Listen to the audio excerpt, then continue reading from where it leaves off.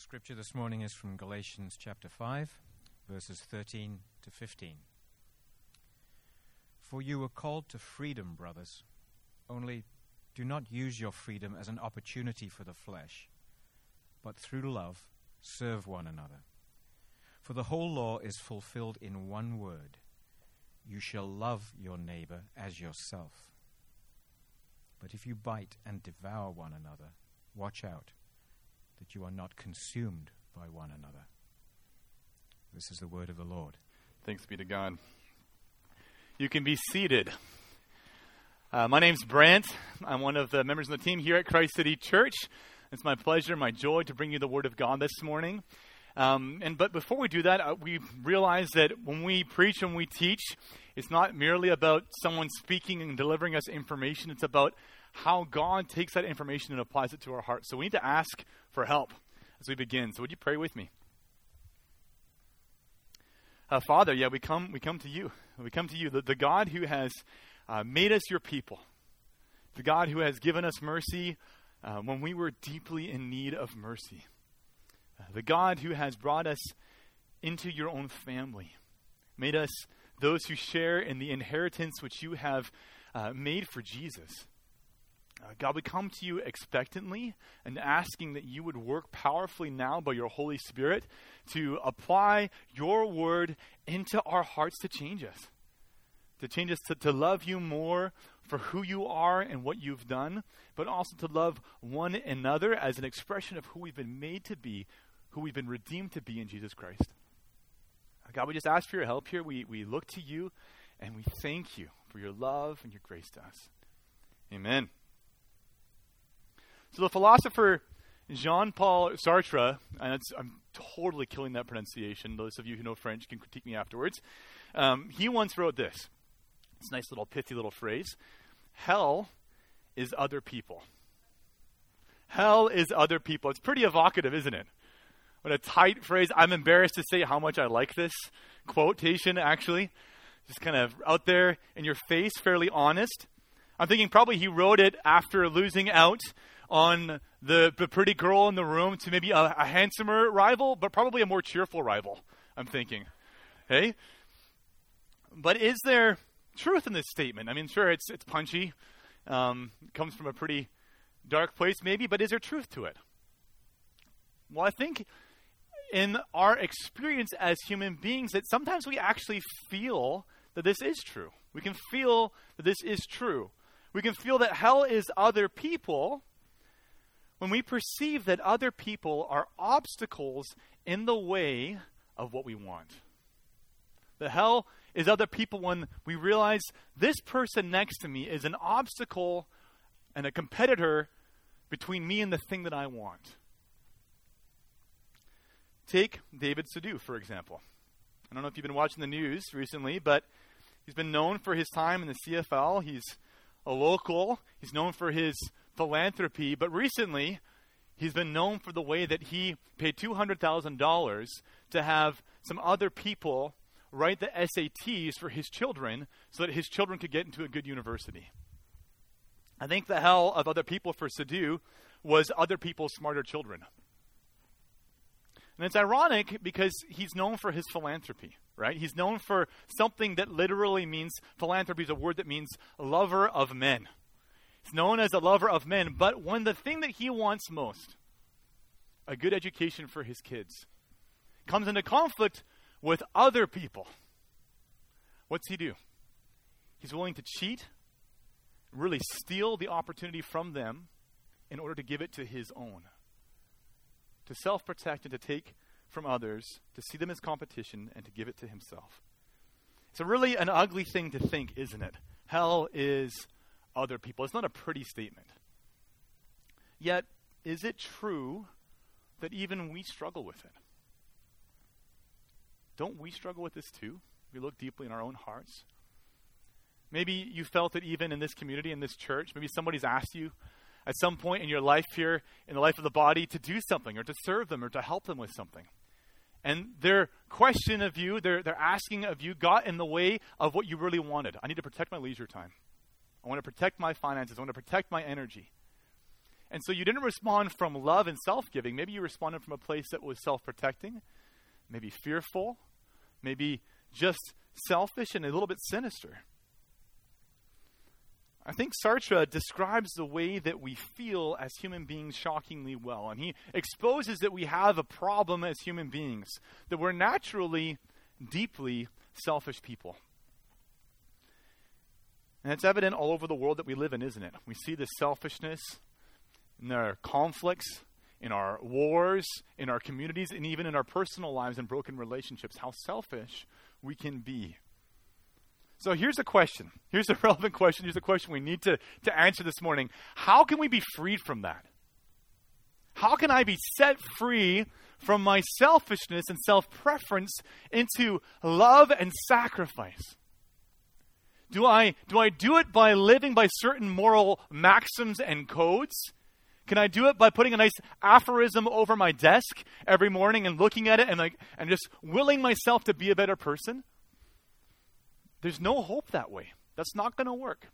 It's not going to work. But there is hope for us because the Bible teaches us that we are freed from selfishness toward love, but only through the gospel of Jesus Christ.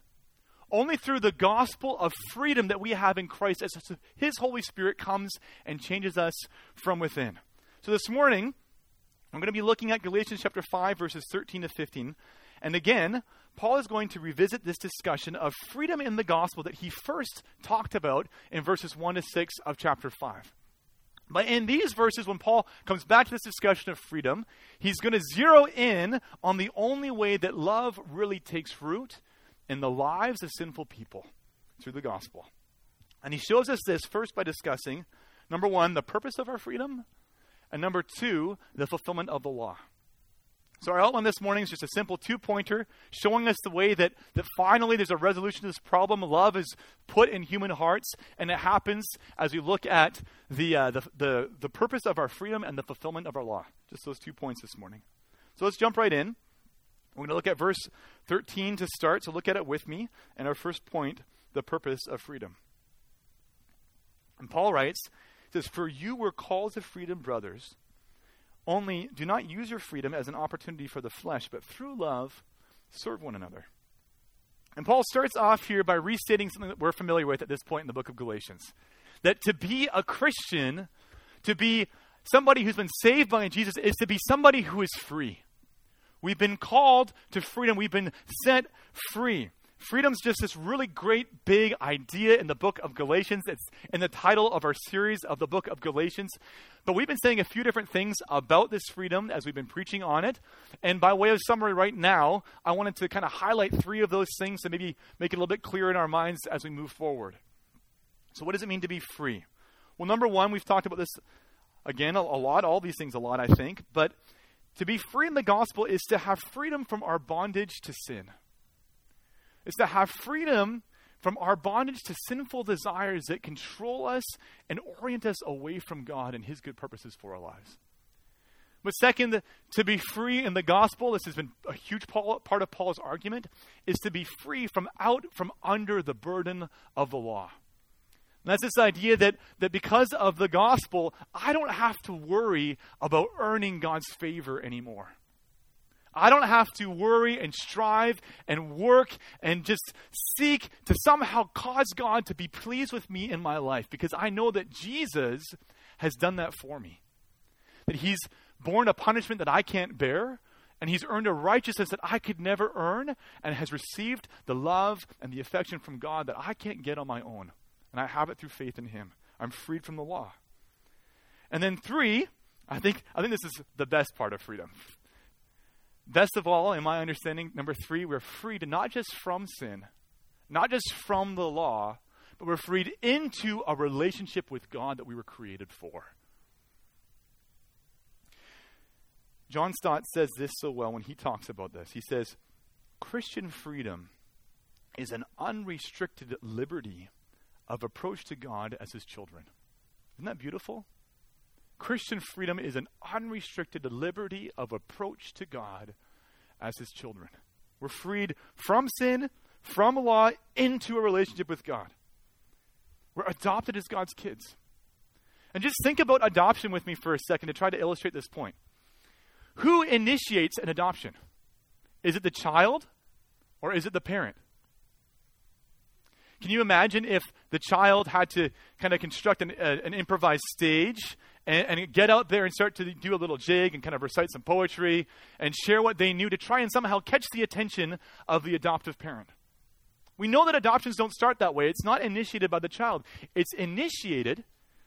That child becomes adopted as the child of the adoptive parent because of the love of the adoptive parent.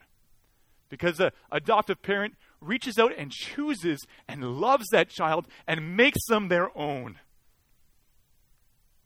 That's what's happened to us in the gospel.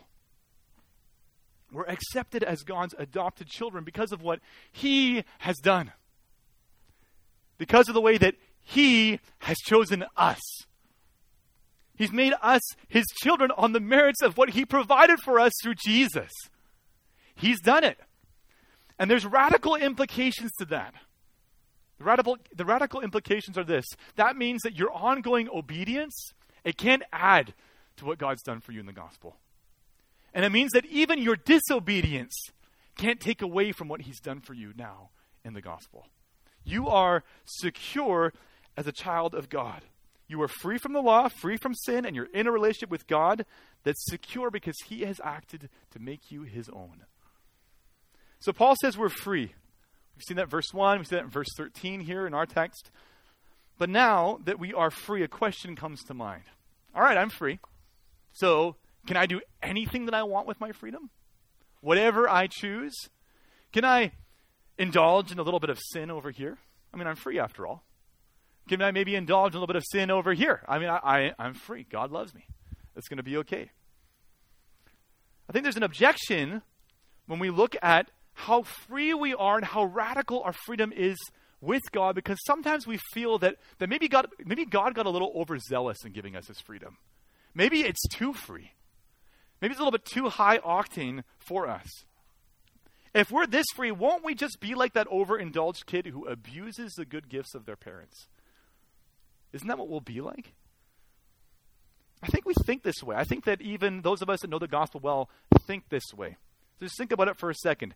If you were discipling someone who had just become a Christian, say from a really rough background, if you were discipling somebody who became a Christian out of a polyamorous relationship and drug-addicted lifestyle, and now they're following Jesus, wouldn't you be a little worried the gospel was too high octane for them?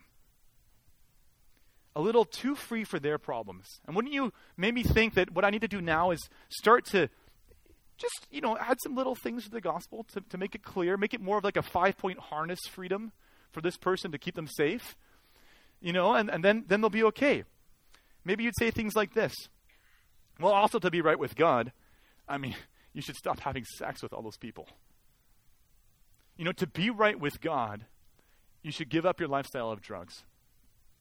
To be right with God, you need to get a job. You need to go to church. You need to read your Bible. You need to pray more, etc., etc., etc. But is this way of thinking right? Brothers and sisters, I just want to be real clear with you. This way of thinking, no matter how natural it is to us in our hearts, it's wrong. It's deeply wrong. You know why it's wrong? It's wrong because of those little words, to be right with God, you must X. Because to be right with God, we know in the gospel, only one thing needs to happen. You need to trust in Jesus. You need to trust in Jesus and what He has done for you that you can't possibly do yourself.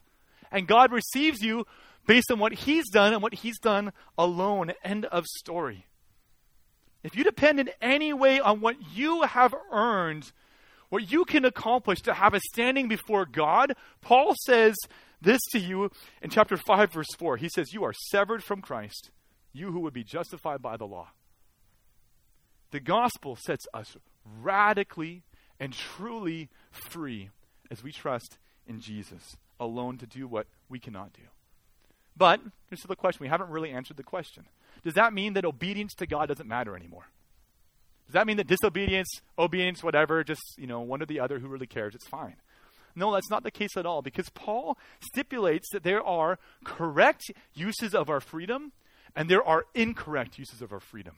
There are things that we can do that are appropriate and in line with our freedom, and things that are out of step and out of keeping with the freedom that we've been saved into. So look at the second half of verse 13 to see this. Paul says, only do not use your freedom. Well, there's a prohibition. Don't use your freedom as an opportunity for the flesh, but through love serve one another. So in Greek, when Paul says don't use your freedom for an opportunity for the flesh, what he's saying is that word can be translated excuse or pretext. And that idea of flesh is just the idea of sinful desires in our lives. So he's saying, don't use the freedom that you have with God to excuse your sin. Don't use it as an excuse to have more sin. Don't use it in order to, like I said, to have a pretext for sin. Why? That's the question, isn't it? Is it because of obligation to earn God's favor and experience His grace? Well, no, we've been over that. And no, that's not the reason. No, it's because in the gospel, God has brought us into a radical relationship of love with Him, where He has loved us more deeply than we can ever grow to realize, even as we will grow into eternity and growing and understanding the greatness of His love for us. We'll never sound those depths. And as we see His love for us, the only appropriate response for us is to love Him in return. And Jesus said, we know if you love me, you will obey my commandments. As this love then expresses itself in obedience to God. So by way of illustration, I remember in my teen years, at the time of my life when the gospel started to get pressed down by the Holy Spirit deeper and deeper into my life, making me love God.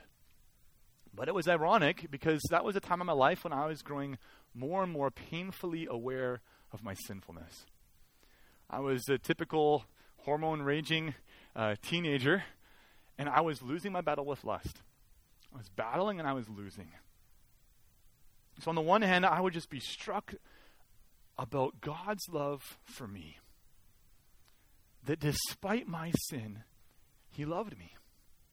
Despite my failures, He loved me and He accepted me. And on the other hand, I would be haunted by passages of Scripture like Ephesians chapter 5, verse 3, which say, but among you there must not be even a hint of sexual immorality. And I'd realize there's more than a hint in my life. But God's loving me anyway. So as I struggled to put my sin to death, I remember desperately wanting righteousness to take root in my life. I desperately wanted my righteous behavior in my life to match my righteous standing that I knew I had by God's grace through the gospel. I wanted it. I was pressing into it. I sought it out. But here's the thing. I didn't want to live a holy life because of obligation that somehow if I lived a more holy life, that God would be more pleased with me. That wasn't the case at all. I wanted to live for Him and grow in righteousness before Him because I saw that He loved me anyway in my sin. And I was blown away by it, humbled by it, challenged by it. And I think the reason that I grew by God's grace, by the Holy Spirit as the years went by to slowly start to put some sin to death in my life wasn't because of the law. It was because God's grace and His love and His freedom were at work in my life, producing a love for Him as He loved me and I understood His love for me, despite my sin. His love was changing me toward obedience. Tim Keller, he says it so well when he writes, although we cannot gain acceptance by keeping the law, yet once we have been accepted, we shall keep the law out of love. For Him who has accepted us and given us His Spirit to enable us to keep it. You see that? We shall keep the law out of love for Him who has accepted us and has given us His Spirit to enable us to keep it. You know, we aren't always perfect, are we, at never using the freedom that we have as an excuse for sin. Let's be honest. I think even in our lives, certainly in my life, there are moments when I'm maybe fighting my sin, but then I give in because I know, you know what, God's grace is going to catch me anyway. I've been there. Maybe you've been there too. But Paul's clear. He urges us, we must not do that. We must fight not to use our freedom as an excuse for sin. But not because of obligation to earn God's favor, but because instead of how great his love is for us and how we should love him in return. So our freedom then, it's not to be used as an excuse for sin, but our freedom isn't just a freedom not to. Praise God. It's not just a freedom for no's. It's a freedom for a yes as well, a freedom to. So look at the rest of verse 13. Don't use your freedom as an excuse for the flesh, but through love, serve one another. So once you've been freed by God, as we are through the gospel, not because of what we've done, we're free. But the most natural expression of that freedom is to take the love that we have from God and then to express it freely to others. And doesn't that make sense? Think of it this way for a second. Think of who indwells you. Isn't it the Spirit of Jesus who lives inside of you? Isn't it the Spirit of the one who's loved you more than you'll ever comprehend? Who's sacrificed more deeply than you'll ever be able to fathom? Who's poured his life out more fully out of love for you than you'll possibly ever be able to understand? That Spirit, the Spirit of that one, is inside of you, breathing life into you. Paul said it this way in Galatians 2:20. He says, it's no longer I who live, but Christ who lives in me. And the life I now live in the flesh, I live by faith in the Son of God who loved me and gave himself for me. If that Spirit is in you, the Spirit of Jesus who loved you and gave himself for you, wouldn't you express your freedom and love as he's loved you? And know this, Christ City, this also means that you've been empowered for it. That you've been equipped for it. That his Spirit is present in you to enable you to do this. If the Spirit of the one, John says, is love, God is love, if his Spirit's in you, how could you express that freedom other than to love as you have been loved? We've been freed. But our freedom is for a purpose. Our freedom is for a purpose. To love as we've been loved. That's what it's for. But maybe you're wondering here, you got this another objection in your mind. You're thinking, hey, Brent, wait a second. I see what you did. Did Paul just use a little Trojan horse technique to sneak a different kind of slavery into my life? A slavery of loving. He said, I'm free after all. And Brent, neither you nor Paul know the people in my life. And let me tell you that loving them does not always feel like freedom. I mean, it feels a lot more like slavery. Well, maybe we should clarify then. Freedom in the sense that Paul is using here, it's not freedom to do whatever you want. It's not. It's not freedom to do anything that you could wish. It's instead freedom and power by the Holy Spirit to do what you were made for. Freedom and power by the Holy Spirit to do what you were made for. Freedom to be truly human. Think about that. Freedom to be truly human.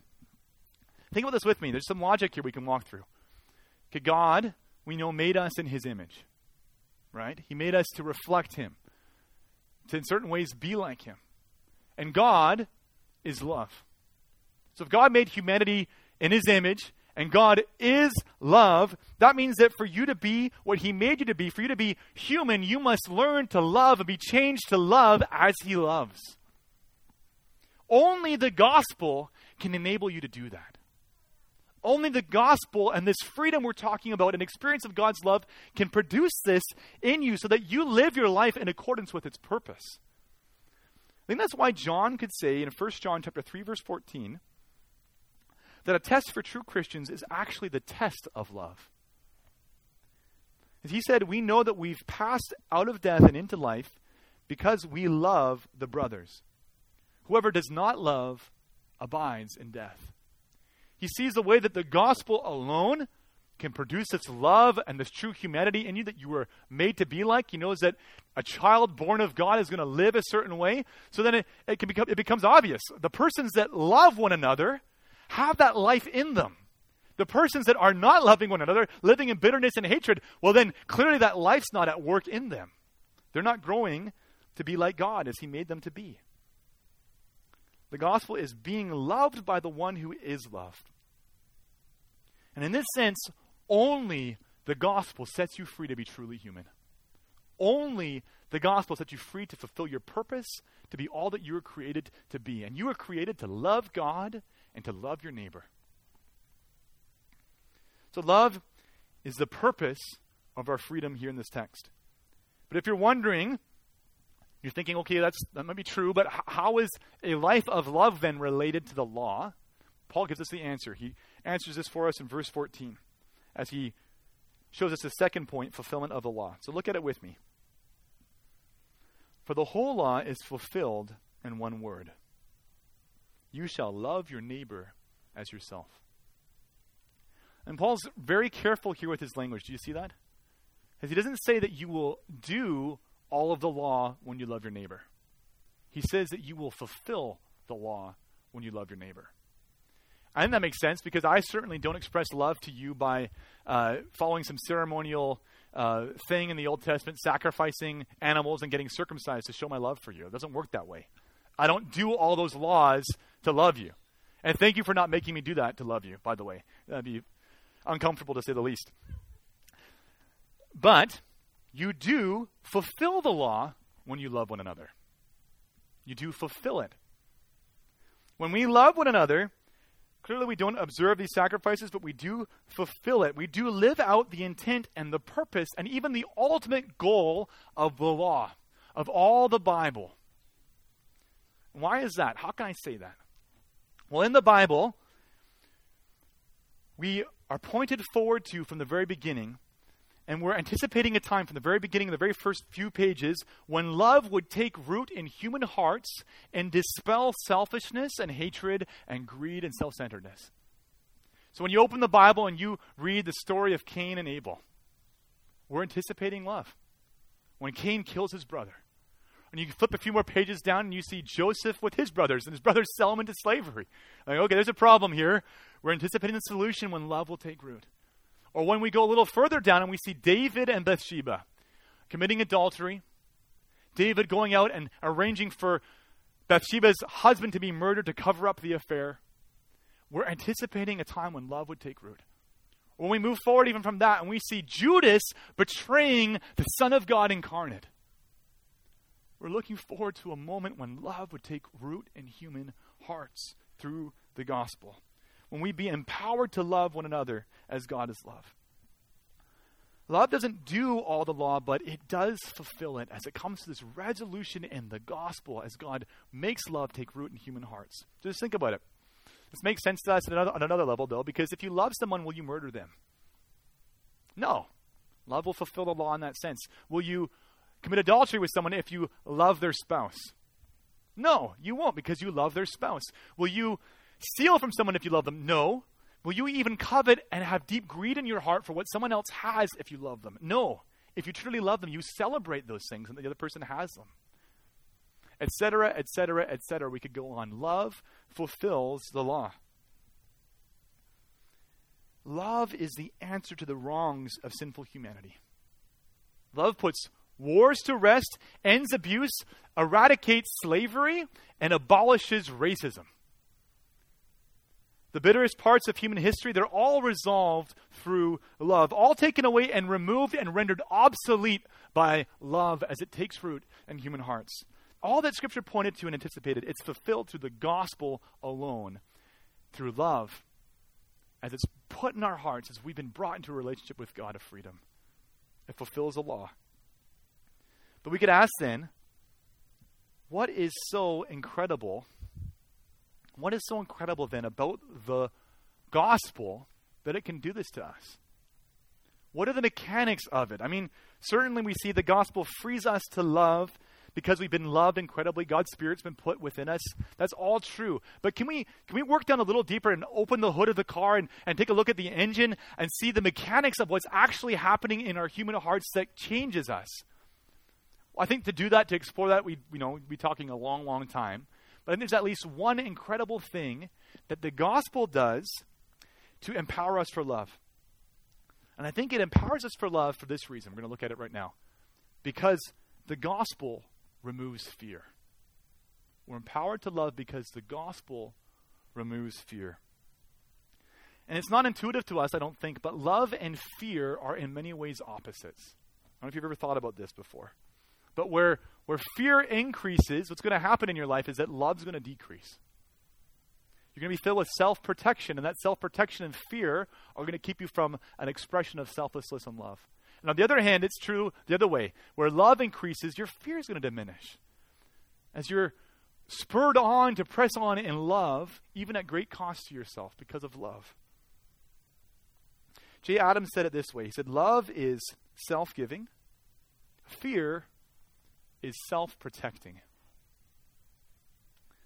I think fear is the opposite of love because when my hopes and dreams are only as secure as I fight to make them, then other people are obstacles to me. And I can't really serve them in love because to do that might mean that I don't get the thing that I feel I'm responsible to protect in my life. I have to make sure that I'm okay before I can even reach out a finger to help somebody. And I might even see that person as somebody who's a competitor to the thing that I want. So they're my enemy. Maybe I hate them because I'm worried and self-protective to keep myself under control and secure by my own strength. And look at the way that Paul describes this. I think this is what he's getting at when he writes verse 15. He's just talked about the fulfillment of the law, right, in love. Now he's talking about its opposite. And I think what he's given us here is a vivid description of fear and self-protection, leading even to hatred. He says in verse 15, "But if you bite and devour one another, watch out that you are not consumed by one another." If love is to be truly human, Paul's giving us here an image that's less than human. He's giving us something that's more animal, more brutish. He's giving us a picture, I think, of maybe the hyenas that you've watched in National Geographic. I know all of you guys are Nat Geo addicts like me probably. And you should be. It's great. But you think of those images of the hyenas, right? They're around the prey that they've scavenged. And they're biting, and they're yelping, and they're screeching, and they're writhing, and they're fighting to get one last bite of flesh. Because they're fearful and competitive that if I don't get that flesh, my neighbor's going to get it. If I don't grab hold of it first, if I don't protect myself and my interest, this animal next to me, it will get it before me. But this animal fear is removed in the gospel because in the gospel, hear this, in the gospel, you have all that you need. I am secure, I am loved, and all I could imagine and more has been given to me by my Father. I'm secure. I don't need to fear. My Heavenly Father cares about my needs. He knows them better than I do. So when an opportunity comes around where my sacrifice means losing something that I want in order to give and to care for somebody else, it's okay. I can let go of that. God's got me. I can serve from a place of security and love for the other person because He's freed me. He's secured me. I have all that I need. If I'm not concerned about me anymore, that frees me from fear. That frees me from fear. Only in the gospel are we made secure in God's love in this way where fear is obliterated. Look at the way that John Stott describes this sort of gospel love. This non-selfish, non-striving, non-self-protecting love. He says, "For love is never greedy. It's not grasping. It is always expansive, never possessive. Truly to love somebody is not to possess him for myself, but to serve him for himself." The gospel frees you to do that. There's nothing more fulfilling and human than to love like this. Loving one's neighbor fulfills the law. So as we look at these things, do you see the way that love is the common denominator to both points this morning? The purpose of our freedom, love. The fulfillment of the law, love. And then the engine beneath all of that that makes it happen, the gospel. The gospel of freedom and security in Christ. So as we wrap all of this up, I just want to think about our own love for one another here at Christ City for a few minutes. Can we do that? Can we think about this and make it applicable, talk about our own lives? As we start, I just want to say one thing. Look, love is deeply intimate, isn't it? You don't really love that well arm's length. It will only ever flourish when we are vulnerable with one another. Do you realize that? You can't give someone a very good hug when you've put on the 2-inch thick Kevlar jacket, right? And you can't be loved by somebody when every time they get close, you just pull back into your castle, pull up the drawbridge. You can't love that way. Love requires vulnerability. But here's the thing, the gospel makes you secure to be vulnerable. Years ago, when I came home after my first semester of my theological training, I built a house with my dad. And on a snowy day that I'll never forget, we're sitting there framing in the cold and the snow, he said something to me. He said, Brant, I want to just tell you how much it means to me that you sacrificed for me, that you loved me and cared for me. I mean, that's not the way you thought the story would go. Usually it's the other way around. You know, the son says it to the father. And that's certainly true. My dad had sacrificed and loved me. But there's a backstory here. And the backstory is that a few years before that, my dad had been in a really serious accident. I got a phone call. I went home, and I had to drive up to his house. And as I passed the field next to his house, I passed a helicopter spooling up, and I found out that my dad was in the helicopter. He's being airlifted out to RCH. And while he was there recovering, I wanted to know how to serve him well. And honestly, it was awkward. I didn't know how to do it. If you've been in those situations, it's hard. You don't really know how to act sometimes. But luckily, I am married to a nurse, so I got pro tips from my wife on how to care for my dad in this situation. And I learned, of course, he's been in an accident. Massages are great. So I got to massage my dad pretty frequently. But another thing was that when you're there and it's been messy and it's hectic and you're moving wards, there's another need. I need to be clean. I got to put my dad in a wheelchair and bring him down the hallway and give him a shower. People joke about being disabled and having to have someone care for them in intimate and vulnerable ways.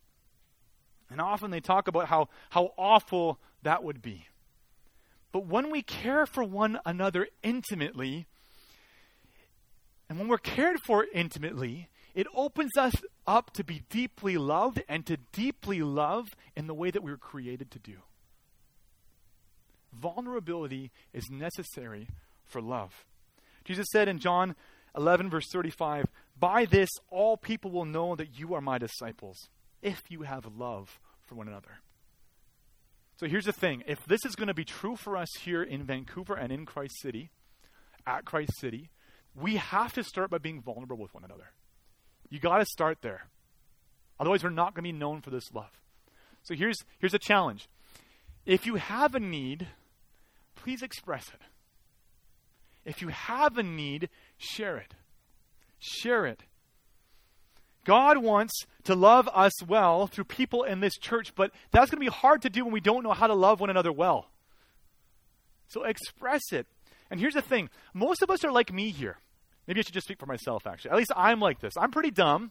I can be pretty in my own little world, dealing with my own little problems, and I just might not see what's going on in your life. So unless you help me help you, I'm not going to be able to love you very well. We've got to be vulnerable and free. And let me be the first to say, too, that I know how hard that is. Because I have the same impulse that you have in your heart, which is that impulse to pull up the drawbridge and to not really let anybody in. But we got to let that drawbridge down. We got to let people in. We need to be vulnerable. But on the other hand, we need to also press in close. In Galatians chapter 6, verse 2, Paul adds to what he's been saying here about love and fulfilling the law, and he says this. This is a great quote. Bear one another's burdens, and so fulfill the law of Christ. You want to get more particular about fulfilling the law? Bear one another's burdens. But in order to bear someone's burdens, you have to know what those burdens are. In order to bear someone's burdens, you have to get close enough to identify them.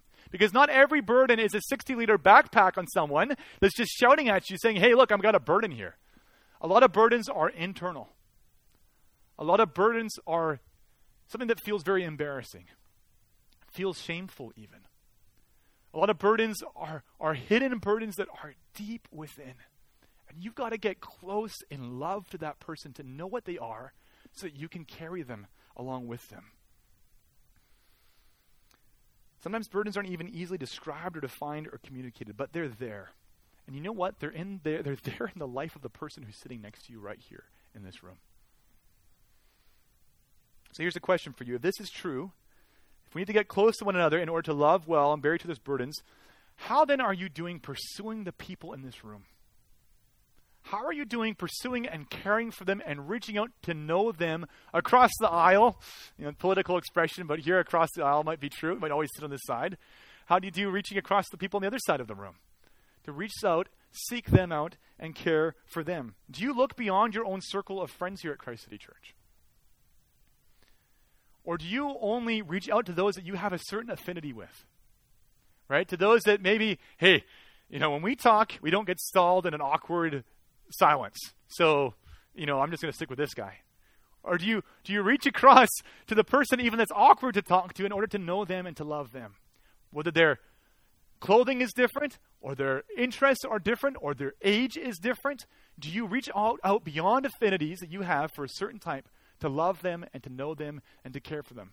Guys, Jesus took on human flesh and came from eternity on high, heaven on high, to come into our lives here on earth and suffer and die to love us well. Surely you can love across these preferences and these affinities that we have in our lives. In this church, there's a lot of burdens. Some people need help cleaning. Some people need help scrubbing and organizing. Some need just spiritual accountability in their life, somebody to walk with, somebody to ask them some questions, keep them on track, be part of their lives, be present with them. Other people just need people to pray with. Would you pray with me? Would you be in my life? Can we pray together? Do you seek them out? Other people, they might need a friend to love them. You know something? I think we're very good here at Christ City at welcoming strangers. I'm not so sure we're always, to the same degree, good at seeing the person who's lonely in our community and reaching out to them. Can we do that? Can we love that way? To love, be vulnerable, press in close, get to know each other deeply. I know this is tender this morning. I'm asking a lot of you. But I'm asking you, for the sake of Jesus and his gospel being made known in Vancouver, to start to deconstruct the carefully built walls in your life, to love one another. To be honest about who you are, and your failings even, and secure in the gospel so that you can be loved and cared for. To take down your walls of preference, your walls of your own structures and what you want, so you can remove them and reach out beyond that moat to care for the lives of others as well. We must do this to be known by our love. Jesus talks about love really simply. He says this, John 14, verse 15. If you love me, you will keep my commandments. And then he says in John 15, verse 12, and this is my commandment, that you love one another as I have loved you. So how are we doing this morning? Have we loved one another yet in the same way that Jesus has loved us? The answer is no. We can grow. All of us should feel convicted and challenged to grow. We must grow. May God make it so. May he make his love flourish in our midst. Would you pray with me? Oh, Father, we come to you. And we ask that you would cause your love to flow through us in deep and clear and evident and practical and concrete ways, so that we're known and we're seen in this city as people that have been changed by your gospel. So that we are the evidence that your gospel is power. That your gospel does something incredible and makes human beings truly human. Lord, we ask this in your name for your glory. In Jesus' name, amen. Thanks for listening. For more information about Christ City Church in Vancouver, please visit christcitychurch.ca. We invite you to join us in praying that God's kingdom would come in Vancouver as it is in heaven.